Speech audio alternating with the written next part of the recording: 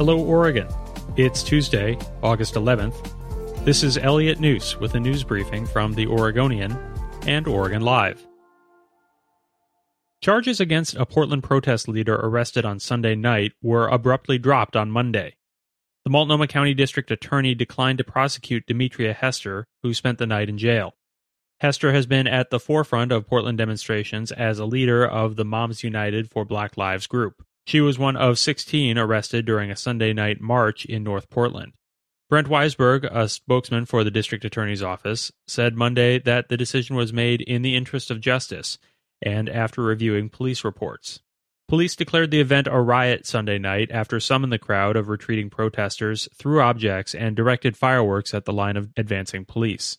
Hester was taken into custody much later as a crowd gathered and chanted outside the offices of the Union for Portland Police Officers. Protests were expected to continue Monday night with a march beginning in Northeast Portland. Go to OregonLive.com for the latest. Precision Castparts, one of Oregon's largest companies, eliminated 10,000 jobs worldwide in the first half of the year, as orders for its aerospace components evaporated.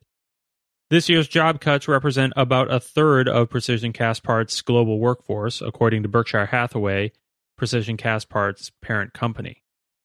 In June, Precision Castparts said it had laid off 717 workers in Portland and Clackamas County due to the coronavirus outbreak. It's not clear how many employees remain in Oregon. The Portland-based company makes heavy metal components for airplane manufacturers, energy producers, and other industrial companies. Berkshire Hathaway, Warren Buffett's investment firm, paid $37 billion for Precision Castparts in 2016. A federal judge decided last week that the southern Oregon city of Grants Pass violated its homeless residents' Eighth Amendment rights by excluding them from parks without due process and citing them for sleeping outside. The ruling builds on 2018's landmark Martin v. City of Boise case that said cities cannot make it illegal to sleep or rest outside without providing people with sufficient indoor alternatives. Grants Pass City Attorney Mark Bartholomew said the city plans to appeal the decision. Last year, the U.S. Supreme Court refused to hear the Martin case, forcing cities around the country to rethink how their policies and law enforcement officials deal with growing homeless populations. The Perseid meteor shower will peak this week in the night sky over Oregon. The best night to watch will be tonight and Wednesday morning, with the best viewing between midnight and 4 a.m.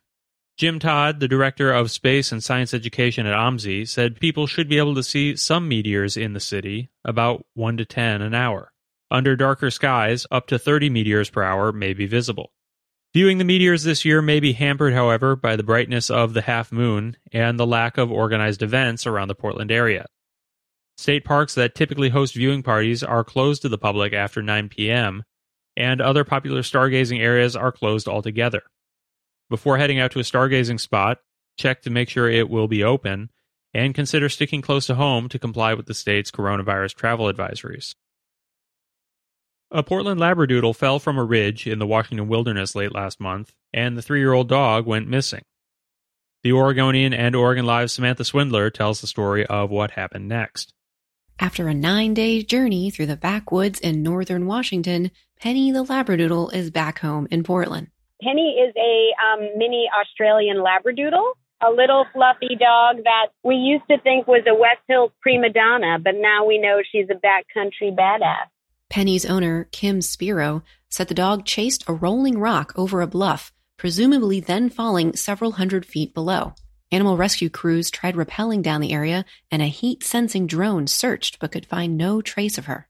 We simultaneously wanted to believe it, but, the days went by, the less hope that we had. In the end, Penny somehow made her own way back home. She was picked up early Sunday morning in the trailhead parking lot by a group of climbers. It's possible the dog followed 2 creeks and traveled about 15 miles from where she fell to get back to civilization. And we're those people. We're in the paper. We're those people. You can hear more stories like this one on Oregon Lives, the podcast Samantha hosts with reporter Tom Hallman. Find Oregon Lives wherever you listen to podcasts. Thanks for listening. You can support this briefing and our local journalism with a subscription to Oregon Live. go to OregonLive.com/pod support.